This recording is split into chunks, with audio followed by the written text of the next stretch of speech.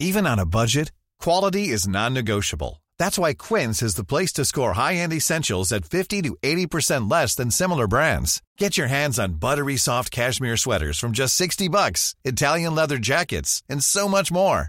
And the best part about Quince, they exclusively partner with factories committed to safe, ethical, and responsible manufacturing. Elevate your style without the elevated price tag with Quince. Go to quince.com/upgrade for free shipping and 365-day returns. From BBC Radio 4, Britain's biggest paranormal podcast is going on a road trip. I thought in that moment, oh my God, we've summoned something from this board. This is Uncanny USA. He says, somebody's in the house, and I screamed. Listen to Uncanny USA wherever you get your BBC podcasts, if you dare.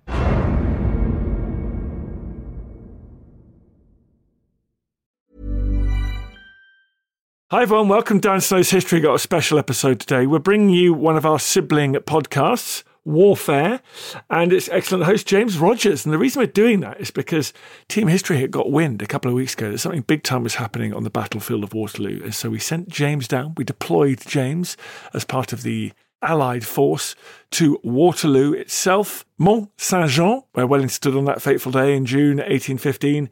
And James was there when the remarkable archaeological breakthroughs were made. He's made a documentary for History at TV, which you can go and check out. He's joining me right now in this introduction, and then you can listen to his episode of the podcast that will follow. James, how's it going, dude? Good, Dan. How are you doing? Very good indeed. Always great going to Waterloo, isn't it? It's a great battlefield. It's an incredible battlefield, and you can really picture what happened there over 200 years ago.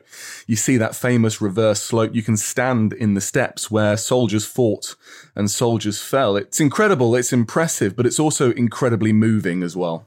Definitely, as you say, the reverse slope is so fascinating. Wellington chose his ground so carefully.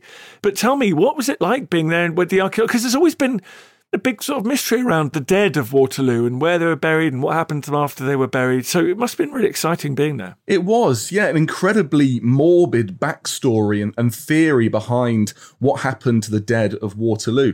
We're talking, 50,000 dead and injured from this battle.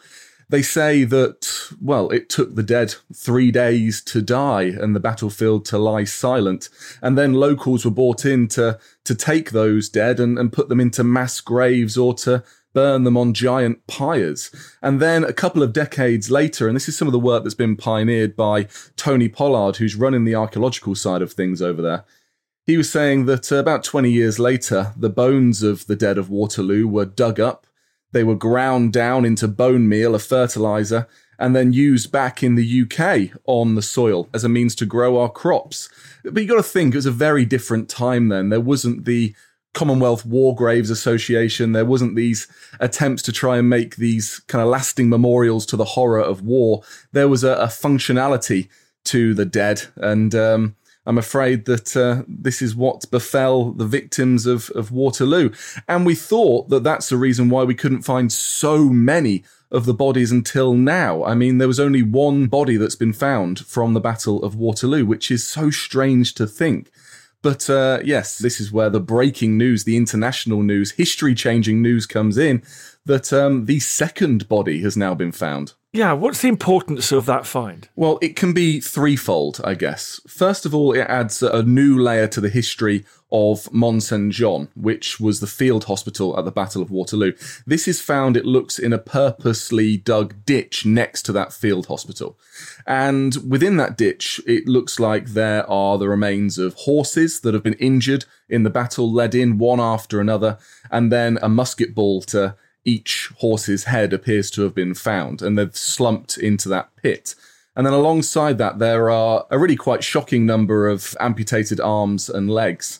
And yet within all of this, there is the entire skeleton of a human body. And so it shows us that people who died on the operating table at Mont Saint-Jean were not, given military burials or even cast with the rest of the remains. Instead, they were put into a pit for the detritus and the leftovers of battle and medical procedure. So it really was unceremonial. And then if you go down into the science, you can start to figure out what this person died of, so you can get an insight into some of the injuries at Waterloo. But you can also look at the diet that the soldiers were on.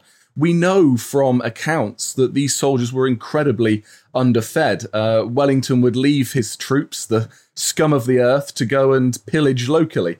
And we think that once there's more scientific study of these remains, then we can find out exactly what their last meals were.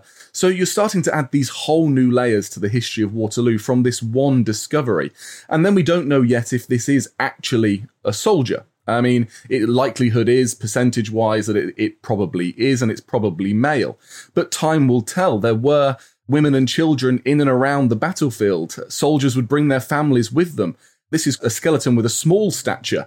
Could this be a relative, a family member from Waterloo? But if it is a soldier, then yes, I think that the team over at Waterloo Uncovered, and Tony especially, will be looking and pushing for a reburial with full military honours. And so this is not only a starting point to a whole new history, but the rightful end to an individual who potentially fought at Waterloo, to their personal history. And lastly, James, what's the plan in the future? Is the project ongoing? The project is ongoing, and Waterloo Uncovered is a truly fantastic project.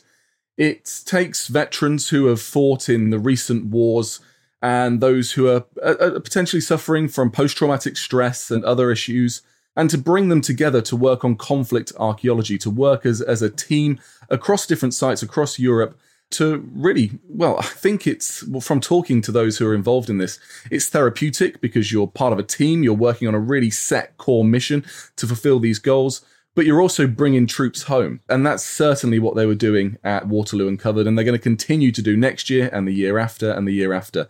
And History Hit will be there to find out more. You bet. This will be so fun. Well, thanks for going out this year, bud. And before people listen to your episode of Warfare, in which you walk the field of Waterloo, tell us what else people can find on there at the moment. You're having a bit of a bumper time. We are, yeah. Well, I often say that the Warfare podcast stretches from Napoleon to now. And I can kind of prove that. I can evidence it, because while I was walking the battlefield of Waterloo, I then headed back to my hotel room to record a podcast on the life, the letters, and the death of Bin Laden. So, I mean, you can literally see that we are covering this whole period of history, this modern history of warfare. And if anyone's interested in that, then go and check us out. 2 episodes twice a week, every week. Lovely, James. Thanks very much. Here's the episode on Waterloo. Enjoy.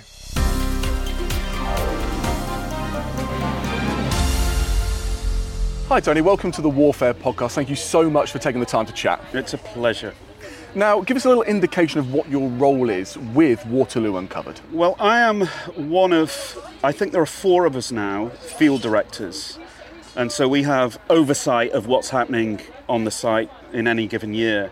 But I'm also the academic lead. I'm Professor of Conflict Archaeology and History at the University of Glasgow.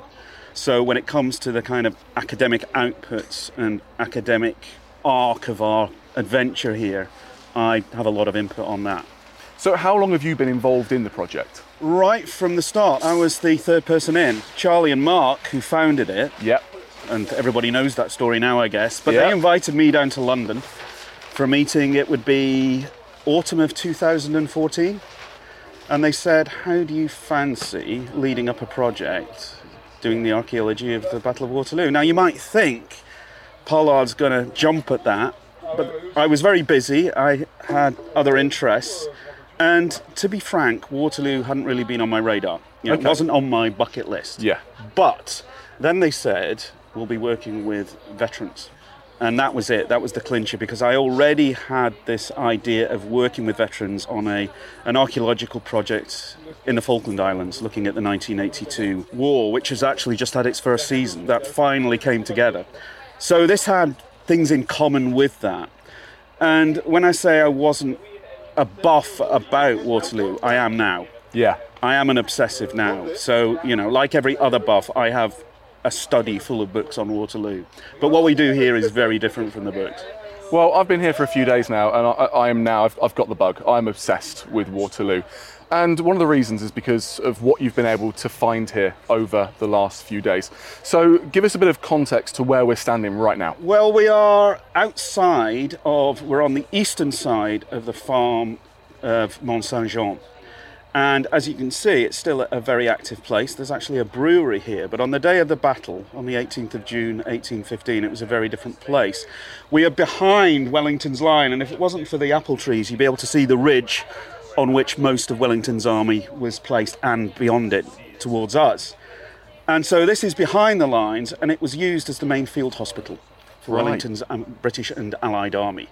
And casualties would be brought here for immediate treatment. And Mick Crumplin, who's an expert in the surgery of the time, he reckons that upwards of 500 limbs were probably amputated here, arms and legs, because there's very little option. If you're hit by one of these soft lead musket balls, there's very little option at the time other than to take it off. Because you've got to stop that bleeding somehow, and you can't treat the wound, you can't get to the artery, so you've got to get that clean wound. Exactly, and I suspect it's probably in the lap of the gods as to whether you survived or not, the shock, because there's no anaesthetics, no antibiotics. So a really basic but essential form of surgery, and we've seen the evidence for it here in the most visceral and unique way, really.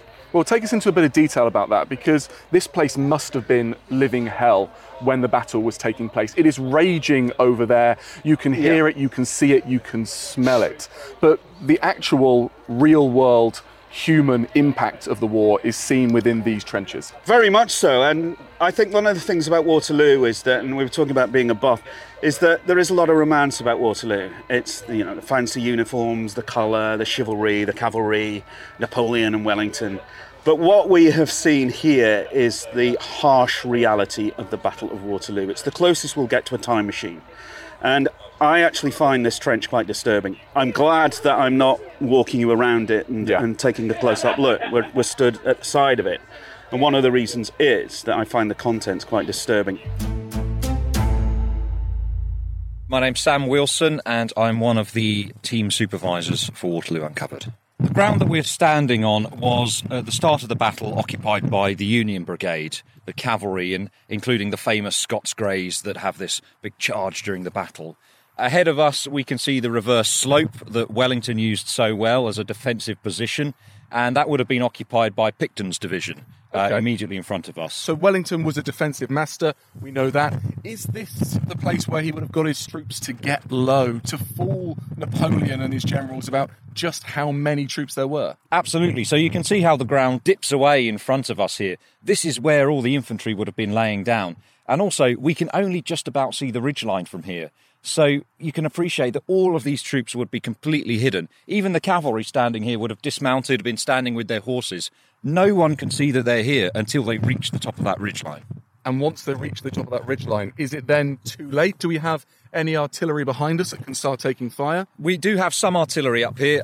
It's mostly infantry, actually. So there's a heavy firefight. When d'Erlon's corps comes across the battlefields in the early afternoon, we have Picton's troops really taking the brunt of that assault. Well, how close are they when Napoleon's troops get to the top of that ridge? We could see them from here. You know, they are literally on that ridgeline, and it is one of the early crisis points of the battle where the infantry are engaged heavily in this firefight, but they are, they're starting to take a few steps back. The inexorability of the French columns smashing up to the ridgeline, and it's at that point that the cavalry get sent in, and they tip the balance in the Allies' favour. You can almost imagine that sight, the silhouettes emerging on the top of that hill. And then it's the cavalry that are sent in to charge them down. Absolutely, yeah, and that's when the columns get broken up, and we get that we have the famous painting of Scotland Forever, yes. The Scots Greys charging. It's that moment of the battle.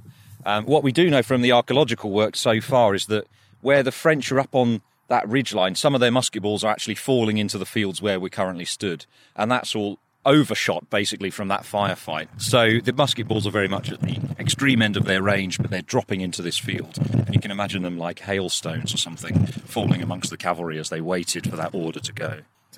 Terrifying. So that's what we're going to look for now. That's it. The more the merrier, I think. All right, Sam, let's get on with it. Let's do it. What happened here during the day was the saving of lives, the losing of lives. And we have, to give you a flavour, there is an amazing account by a British soldier the day after the battle who visits the farm and writes about it. And he describes in the middle of the courtyard, which you can walk into now. It's still there, yep. It's still there, was a mound of severed limbs, arms and legs, just in a huge heap in the middle. And obviously after the battle, it has to be cleared up. So the battle's fought on a Sunday. There are still wounded on the battlefield, believe it or not, by the Wednesday and Thursday. The dead take at least 10 days, or at least most of the dead, and they bring in local people to dispose of the dead. And you might think, well, yes, they buried them. Well, they did bury them. They put people in pits in great numbers, but also in twos and threes. And a couple of visitors described that the fields and hills and the rolling landscape as though it's covered in molehills. These are all the graves of the dead. Right. Some of them are big pits. But that process takes about 10 days. But it's not just the pits. They're actually burning the dead as well. There are so many, maybe 15 to 20,000 dead. It's difficult to put your finger on it. There's actually a new paper about to come out on the number of dead. But let's use that, 15,000 as a working figure for not the wounded as well, just the dead. So they have to be disposed of. And we've done a lot of work in various locations now on the battlefield. And we're actually carrying out, I think, the most intensive geophysics project survey of a historic battlefield ever undertaken, certainly from the 19th century. And so what we've started to do in 2022 is to test the anomalies that are coming up from that to see whether they are related to the battle. Could they be burial pits? It's early days on that yet. But when we were last here, so we started the project in 2015. We came back every year thereafter up until 2019. What happened in 2019 was we were doing a metal detector survey of the orchard we're in at the back of Mont Saint-Jean, and we found musket balls, and we were quite shocked to see how close the battle got to the farm. I mean, there was fighting around here. And then one of the detectorists over towards this road was stood by, hit a signal and started to dig, just thinking it was another metal object, and encountered in his little excavation trench a bone. And we further investigated it, and it turned out very quickly to be a human bone. So we put in a proper excavation trench, took a lot of care over it, and what we uncovered were 3 amputated legs. So, Hans, tell me, what have you found on the battlefield? Today it has been a part of a horseshoe, and I found a little pistol ball. Oh, why would there be a pistol ball here? Is this the last shots of an officer? This is the question I have to leave to Tony Pollard, actually. Yeah. Because it's quite strange, because we found pistol balls more south to Mont Saint-Jean, and now we are up here on the high part of the field, and it's a great find to find a pistol ball up here. Of course, also a musket ball, but it seems that if we go further down to the slope from where we are standing now, we have a huge concentration of musket balls, and also yesterday I found a pistol ball in the very same lane I'm sweeping now or scan with my detector. So we are in the line of fire. Yeah, I must say that. It really does add that extra 3-dimensional layer to understanding the history. When you're standing here and you know where those musket balls were coming in, you know where an officer might well have been firing their last shot, and then you look down that hill there and you can see where cannonballs have been found and where the French would have been standing, you start to place yourself in that moment in history. Yeah. The 3 amputated legs were lying on top a dump of ammunition boxes, of tin boxes, which is what gave the metal detector signal. So, we're not looking at metal detectors that detect bone. It was the metal underneath that gave the bone away. And that was phenomenal. So we spent most of 2019, the 2 weeks we were here, excavating that deposit. So that was the clue right here to start with. And this road that's beside us, that was here during the battle as well. We went back and looked at the mapping. There's a map from the 1770s, 1780s, which shows the farm in good detail, and there is a road here. And the idea that, we found the human bones, but further along, on pretty much the same line, we found animal teeth. Right. Protruding from the side of the trench, and we thought, right, that's either a horse or a cow. But the problem was we were running out of time. So we had specialists in, so the bones were lifted and taken to the lab in Brussels, and they underwent analysis, and we covered the rest of the trench over. And we thought, right, we'll come back in 2020. Little did we know that would be hit by the pandemic. And so 2020 passes, 2021, and we're now 2022. So this is the first time we've been back since then. So you've been waiting for 3 years to find out what is really here. Yeah, so we've done a lot of thinking, obviously. And the theory I came up with was that through that mapping evidence, through the location on the edge of the orchard next to the road, what we were looking at was debris from the hospital literally being dumped in the ditch which would have run alongside this road. So it's just being used as a rubbish pit. And these human remains were treated as rubbish. And that was the working theory. So when I put together the project design for this season, I put this, one of our research questions will be, are the amputated legs that we found in a ditch? Because the animal bones were on the same line. So clearly this was a key target when we came back. And we've only been here, it's now Friday, we only started work here on Monday. But so much progress has been made then. Do you think you can clearly say that your theory is playing out? We're still debating that. There are other questions now because... There's always more questions. And that's why we're here. That's why we keep coming back. And the point is that it was a horse. So we've excavated what looks like an intact horse. From the battle? From the battle. And it's not just one horse. There are 3 horses in there, nose to tail. I just told the team in the wrap-up talk here that I've been doing conflict, battlefield archaeology for nigh on 25 years, says the old man. And I have never seen anything like this. I've excavated mass graves on the Western Front from the First World War.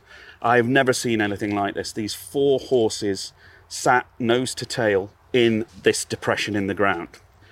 Now, it's not just the horses. As I said, we had the amputated legs. Yes. At the end of that line of horses. Yeah. And we found a human skeleton.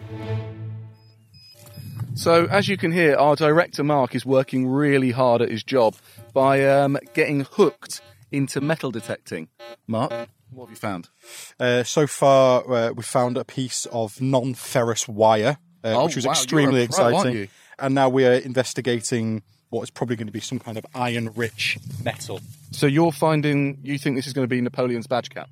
We're not entirely sure yet. We believe the piece of wire was probably from maybe a stirrup, some kind of horse fitting for the Scots Greys as they mustered here before their charge against the French.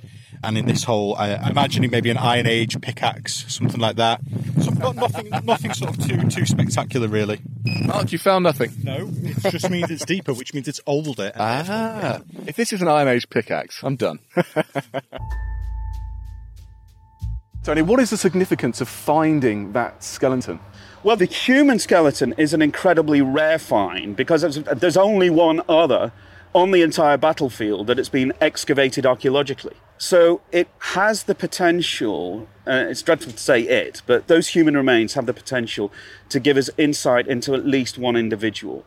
And it already looks, it's not fully exposed, but it looks as though that person was quite small in stature, which is not hugely unusual, but it's interesting to see that that's one of the features leaping out at us. And those remains will be taken away and analysed, and I would hope, I led the team that found the biggest mass grave from the First World War encountered since the 1920s, so I am not unused to dealing with this sort of site. Everyone is unique, as this clearly is, but I would hope that once that analysis has taken place, that individual will be given I'm already in my head seeing a funeral with full military honours, and that's just me. Yeah. The idea that this is some sort of dump, it's a place that when everything is going on, the turmoil of conflict, that anything that is not useful, arms and legs, it's a crass thing to say that they're thrown into this pit, but that can't be the case for a human body. It can, and the treatment of the dead was very perfunctory. We have very different ideas and different attitudes towards death, pain, and everything that goes with it, including the disposal of the dead. We have military cemeteries, we have this idea of hallowed ground. None of that existed in the early 19th century. It developed as the 19th century passed, but certainly at the time of Waterloo, the dead were just something to be disposed of. There was no Commonwealth War Graves Commission. Absolutely there were no not. Flowing marble gravestones going on into the distance. This just wasn't a thing. There are monuments, but they're an entirely different thing. There are no formal cemeteries. Some of the bodies will have found their way into graveyards in local churches, but by and large, that 15,000 dead, they are buried in pits on the battlefield or burned on the battlefield. And there are very vivid, I've just done a study of these accounts by early visitors.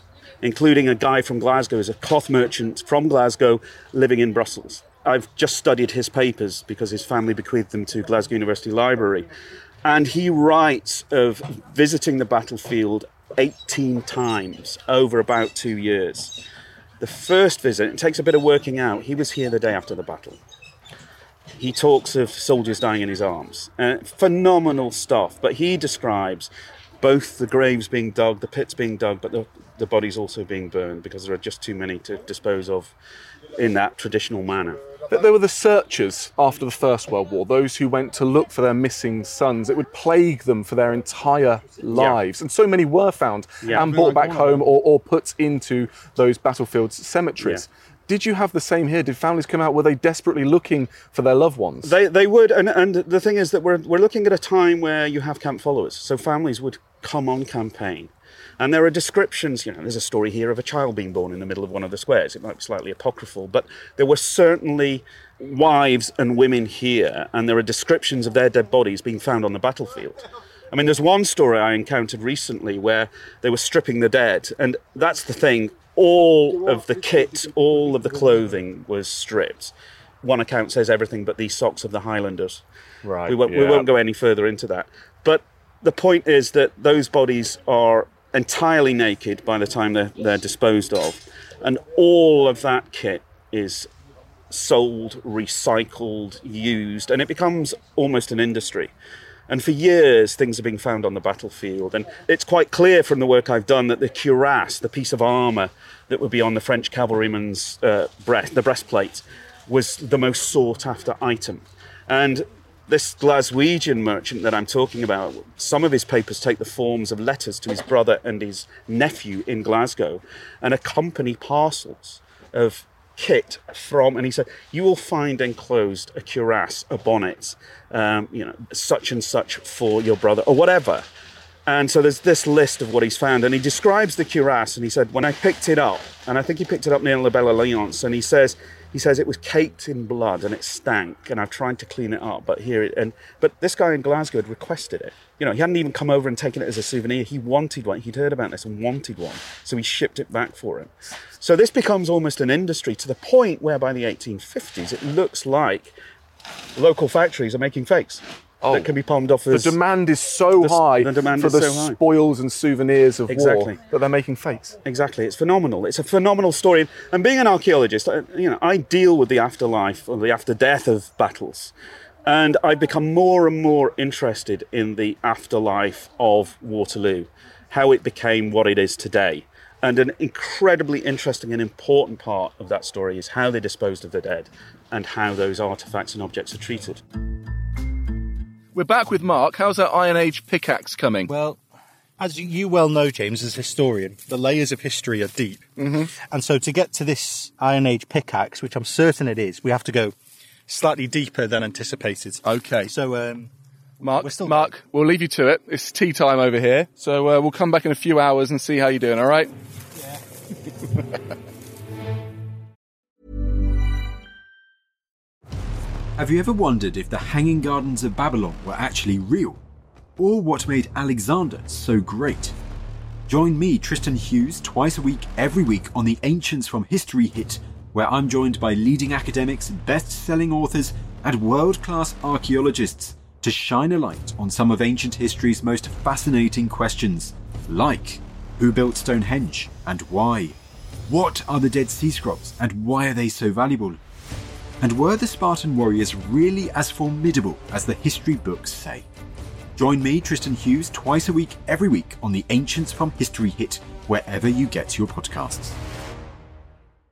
A lot can happen in 3 years, like a chatbot may be your new best friend. But what won't change? Needing health insurance. United Healthcare Tri-Term Medical Plans, underwritten by Golden Rule Insurance Company, offer flexible, budget-friendly coverage that lasts nearly 3 years in some states. Learn more at UH1.com. When you're ready to pop the question, the last thing you want to do is second-guess the ring. At BlueNile.com, you can design a one-of-a-kind ring with the ease and convenience of shopping online. Choose your diamond and setting. When you find the one, you'll get it delivered right to your door. Go to BlueNile.com and use promo code LISTEN to get $50 off your purchase of $500 or more. That's code LISTEN at BlueNile.com for $50 off your purchase. BlueNile.com, code LISTEN. It's a lingering mystery, isn't it? Because there haven't been that many bodies at all found of the dead at Waterloo. Am I right in thinking that this is the second ever skeleton of a human being to be found? There are others. There was one skeleton was excavated by our Belgian colleagues when they did the watching brief on the museum, which opened a decade or so ago. And given the amount of ground that was opened up, just one is quite a surprise. And there are one or two others, and there are other human remains. But we have no accounts of, in the modern era, of grave pits being encountered. And we've been working here since 2015. We've done a lot of work around Hougoumont. We've looked at geophysical anomalies. We haven't found a single grave pit, even in areas where we have paintings from the time and descriptions of the time of grave pits. There has been nothing. And I've just published a paper which is, to my huge surprise, garnered quite a lot of interest. And I suggested there that stories that are being passed down about these grave pits basically being mined out in the decades after the battle, and the bones collected and shipped across to the UK and ground up into bone meal and bone dust and used as a fertilizer. And we have newspaper stories from the 1820s and 30s of that happening, but very little other evidence. So my working hypothesis, if you like, when we arrived here this week was that we're not likely to find many of these grave pits, because my feeling is that a lot of them have been robbed out, but I needed further evidence for that. And we have the negative evidence in the form that in the archaeology hasn't, this notwithstanding, obviously. But I'm now working with a Belgian historian and a German historian who on the continent are coming up with much more evidence for that industrial use of human bone. And I'm not going to say any more now. No. This is a story in the making. In fact, I've missed phone calls from my colleagues today who've made further discoveries on that. But there is no smoke without fire, so to speak, and there is more of a story there. But it looks as though that's part of the story. But time will tell, because like you say, you're doing this massive survey of the battlefield, the biggest that's ever been done. And if you found human remains here, you may well still find human remains on the battlefield of Waterloo. And I think it's likely. They're not, given the number of graves that there would have been, even if there was semi-industrial removal of bones, they're not going to have cleared everything. And so there will be relics like this. But this is a very specific type of pit. Yeah. And I'll talk you through it, because it's quite, we're still trying to work out exactly what's happened. But the story we've got thus far, and being an archaeologist, I could well be telling somebody a different story in a week's time, because that's how we operate. But what appears to be happening is, I don't think it is a ditch, but we're still debating that, and that's what archaeologists do. It's great, on site and in the bar later. Well, I don't think it is, there's this, that. But my view of this now is that what we're looking at is a purpose-cut, rectilinear, long, thin trench with a flat bottom. And I've actually found a painting, it's a James Rouse painting of La Haye-Saint, which is a farm just over the crest there. That's the aftermath. And in the foreground, they're stripping bodies and burying them. But in the background, on this side of the road, there is a linear trench that's clearly been backfilled very recently. And I think we're looking at a type of disposal site. And so they've dug this long trench. We don't know how long it is. We haven't found the ends yet. As I've said, there is a human skeleton at that end. We've still got space to go on the other side. So I can't tell you how long it is. If it is a trench, I'm going to annoy my colleagues if I totally throw away the ditch idea. Ironically, because that was my take initially. I mean, that was the idea I had during lockdown. It's got to be this ditch. But the point is that what they've done, and this is where it gets disturbing, and we have accounts of this. If you imagine that, let's say, Ney's famous cavalry charge, French charge in the afternoon about 4 p.m., that involved between maybe 8,000 and 10,000 horses. You imagine how many of them are killed or wounded. And given the fact that it was easier to shoot at a horse and hit a horse than the man on it, especially if he's got armour on. So thousands of horses are dying and thousands are wounded. And effective to do that because it knocks the man off the horse. Exactly. And it creates an obstacle. Yeah. But there are descriptions of horses wandering the battle. And I can feel myself getting... It's dreadful. We're so impacted by the suffering of animals when you're dealing also with human remains. But it's the reality. And there are stories of horses with shattered muzzles, hobbling around with 3 legs. Absolute horror show. And so obviously a lot of these had to be destroyed. put down is the only thing to do. What they've done here, I think, is they've cut this pit. There's probably a ramp at one end. They've led them in one by one, and they've shot them. And they've just dropped. And we've actually got people on the team that, you know, the cavalry still exist in some form within our veteran community. And I had Sam tell me that this is exactly how a horse body crumples when it's shot. It just drops straight down. And that's captured here. That moment is captured in skeletal form. And then we brought Gary in with the metal detector and we said, right, scan the trench. Every skull gave the signature of what we think is a musket ball.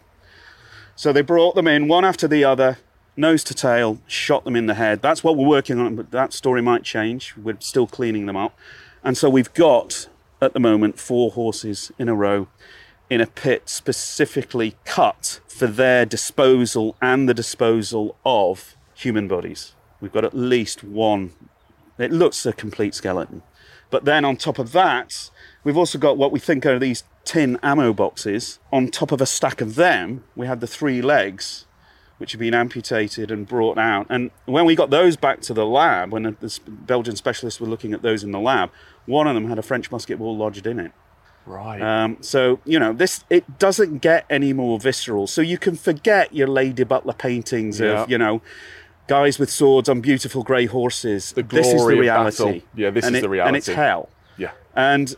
But it's a great privilege for all of us on this team to actually experience this. I mean, I've always described archaeology as the closest thing we have to a time machine. And we are in the TARDIS now, right here. And it's not pretty, but it's the reality, and it's a privilege to see it. And it's exactly the sort of thing I wanted us to be encountering, to give a gravitas, to take away from the boy's own image, you know, the thin red line, and the reality is here, right in front of us. And this is the true human cost of war, the cost of war to the animals, and you're able to tell almost every layer, aspect of the battle. And one thing that I find fascinating about being here is it's also that veteran community that is helping you to tell this history. Yeah. I mean, without them, you wouldn't be able to know those details. No, they've got that experience to the point where when we excavated those 3 limbs in 2019, we had a double amputee veteran on the team. And you might think, well, that's horrific. That person is being exposed to that. Well, let's park that for one thing. We have an incredible mental health and welfare team. I've met them. They're amazing. Yeah. I mean, we have become, I think, world leaders in that, along with others. But the amazing thing was that his attitude was a positive one, because he basically said, I'm pretty sure if that was me at the time, I wouldn't have survived that. And yet here I am, having a crack with the team, you know, and, you know, going to the bar this evening, and a very pragmatic, realistic measuring up of his own existence in comparison. And we don't know whether the guys that lost those legs lived or died. You know, chances are that 50-50, whatever, or even less. So that encounter was phenomenal.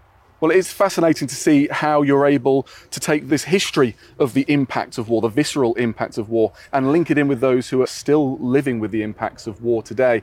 And I think it's safe to say that the history of Waterloo is very much still alive and still fluid. Very much so. There are libraries of books literally on Waterloo, but we are telling the story afresh on a daily basis. And that's what I tell, you know, my briefings. I say, don't listen to anybody that tells you that an archaeologist is just a technician providing data for a historian. You are the historians. Every time you're on that hill, you pull out a musket ball with your metal detector, you are rewriting the Battle of Waterloo and its history. Well, Tony, thank you so much for your time today. It's been a pleasure. I'm glad we talked that through, actually. It's almost a form of therapy. Liam, welcome to the Warfare Podcast. It has been a long day. It's been a hot day. Down in the slogging in the trenches. We're back at the hotel. We've even got some quite interesting lounge music going on around us, which is a strange thing as a setting for discussions about Waterloo, but we will persevere. Now, you've got to tell us a little bit about when you first got involved and how you heard about Waterloo Uncovered. So I am ex-army. I served in the British Army for almost 15 years. I was very lucky to serve between 2 very prestigious regiments, the Royal Scots Dragoon Guards and the Household Cavalry. And yeah, I left the army in 2017, and I loved it, had a great career, and was put onto the charity Waterloo Uncovered by an old colleague who knew I had a very amateur sort of passion for history, particularly Napoleonic history. And they, at the time they were doing, and I'm sure they'll do them again, they were doing online courses. And they really support they're all about the veteran community, the wider military family, serving personnel. So yeah, and I applied for the first course. It was quite nerve-wracking. I'm not an academic by any means. I haven't done anything academic since GCSEs, which was quite some time ago. And to be honest, I started Battlefields Uncovered 1 in September last year, and I just haven't looked back. When I talk to people about what Waterloo Uncovered are doing, I say that this is an organisation that brings veterans out to battlefields across Europe, specifically the battlefield of Waterloo since 2015. And it is and can be for anyone who has served, but also for those who suffer from PTSD, war trauma, post-traumatic stress, whatever label that you want to give it. And it really offers support and a little bit of camaraderie. And they turn to me and they say, right, okay, so you're taking veterans who have suffered from the traumas of war and you're putting them into a battlefield situation, perhaps exhuming the remains of those who have died in battle. For many, it doesn't quite add up. Now, being here for the last few days, I see exactly how it adds up. But maybe you can explain it to us. Absolutely. I mean, archaeology in itself it's extremely interesting. Conflict archaeology is a whole separate genre, if you will. And getting veterans and service personnel and, like I say, the wider military family together. First of all, archaeology is surprisingly therapeutic. There is a lot of it that is very, you have to be very careful. You have to be very gentle. And when you're doing that sort of work, it takes you away. All you're concentrating on in that moment is, the trowel and the ground and squaring things off, or uncovering an artifact, for example. Your mind is focused. Absolutely, and all of your troubles in that moment, and I understand, and I've suffered myself with it at times, the archaeology really just focuses your attention, and it takes you away. It's a huge escape.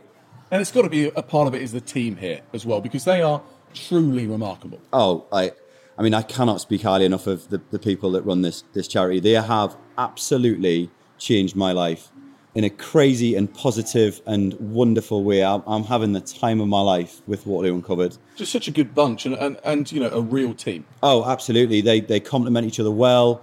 Everyone gets on. Everyone pulls together. There's always someone there if you need them. If you need time away, if you need to take 5, it's incredible. The amount of support that's available. The level of care is really something else. But let's go back down into the archaeology itself, because we've been talking to a number of people here, experts, enthusiasts, veterans, everyone who is involved in this process. And, no one was expecting that what was found here was going to be found. And this is going out after the embargo. This is an exclusive. We now know that there have been human remains, which may well be a veteran of the Battle of Waterloo, that have been found. And there's many of those who talk about this in terms of almost excitement, vitriol, that this is truly something amazing for history. But we only talk about that when a battle is outside of living memory. For you and for those who have served, this must be something that is actually a little bit more somber. This is a human, this is a veteran, this is probably someone that served with the British and died in battle. Do you feel that as we're involved in this project? Oh, 100%. Like you say, this is a real person, and this isn't a remote place. This isn't a paper or a study online. This could be someone's dad, brother, someone's son, and this is where they've ended up. And like you say, they could be British, they could be one of our allies from the battle, and it's hugely important. And I know the stock that Waterloo Uncovered place on that respect and on that dignity, and it's hugely important to me that, if at all possible, we do everything that we can to ensure that that person has that dignity and respect. I think dignity and respect are the key words there. And, one thing for me that I didn't know too much about Waterloo. I knew the big ticket items. I knew that this was Napoleon's last stand, his last chance, and Wellington's greatest victory. Although Wellington goes on to be a terrible prime minister, but we won't hold that against him at these times. We know of many terrible prime ministers. But as we look at this and we go down to the human level and those who served, we also know, and one thing I've learned from being here, is that there are so few bodies that were found, despite the fact that there were thousands killed. And there are many theories as to why this is the case. Do you think that it's important that this is only the second ever skeleton found on the battlefield. Do you think this is important to remember those who served and died for Britain during the battle? Absolutely. You take the words right out of my mouth. These young people signed up to do their bit for their country, like I say, whether they be British or allies. And it's hugely important that we do everything we can to... there is an element of celebration, I think, but to celebrate their sacrifice and their lives and their commitment to the cause. In freeing Europe from tyranny, it sounds a bit of a trope, but it's really important. And many of the guys at the time probably didn't realise the impact that their actions were having on European history. We see the link between Waterloo and where we are today, and you can't argue with how much it affected European history from that date. It's a world-changing battle. Absolutely. And at the beginning of this podcast, you were saying to me, you're no expert, but I hear that you've been giving lectures on this now, and you are one hell of an expert on some of the aspects of this battle. So what do you think, in terms of the understanding of the battle, that this particular slice of history tells us about Waterloo? Do you think that what Waterloo Uncovered are doing here across multiple sites, and we're following across different trenches, and also the quite incredible use of metal detectors for only the second time, I think, with approval at least, official search across the battlefield, what do you think they're adding to our understanding of Waterloo? Oh, I mean, the level of knowledge that this investigation, and it isn't just digging trenches, it's reading maps, it's huge, it's speaking to local farmers and landowners. It can change the whole course of what we know about things. We rely on primary sources and they get diluted over time, and a person might have been at Waterloo in 1815 and not wrote their memoirs until the 1850s, and memories change and thoughts fade and all that stuff. But what Waterloo Uncovered are doing it's world-changing stuff. It really is. It's that level of understanding, to prove myths, to disprove myths, to establish facts. It's just, and to have the veterans and service personnel and, like I say, those people involved, it's a world-class programme. Well, you know what? There was something that Tony, the head of the archaeological side of the dig, said today. He said to you guys at the end of day briefing, what you're doing here will be remembered in 100 years' time. And I think that is 100% true. Liam, will you be here next year? They can't get rid of me now. All right, well, we're going to talk to you again next year. Liam, thank you so much for your time. Thank you very much.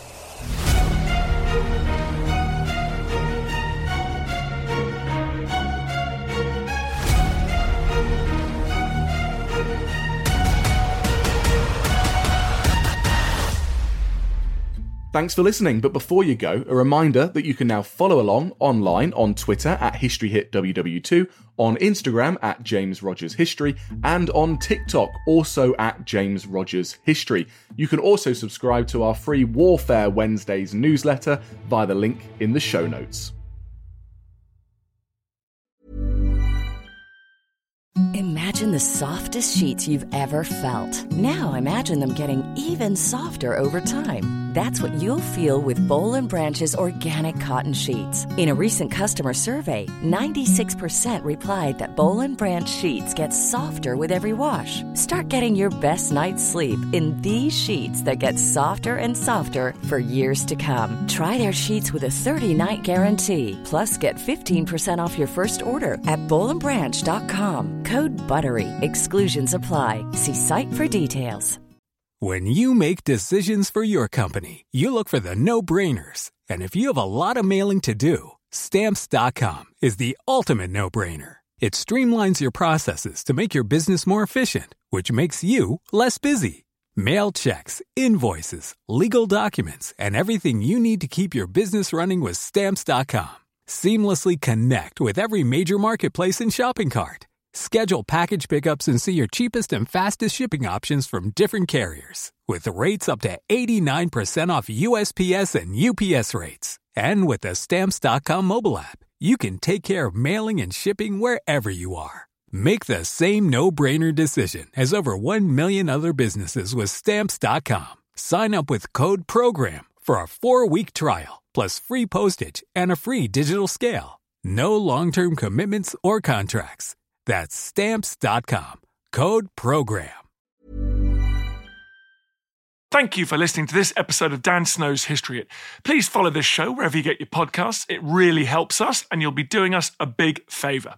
Don't forget, you can also listen to all of these podcasts ad-free and watch hundreds of TV documentaries when you subscribe at historyhit.com/subscribe. As a special gift, you can also get your first 3 months for just £1 a month when you use code DANSNOW at checkout.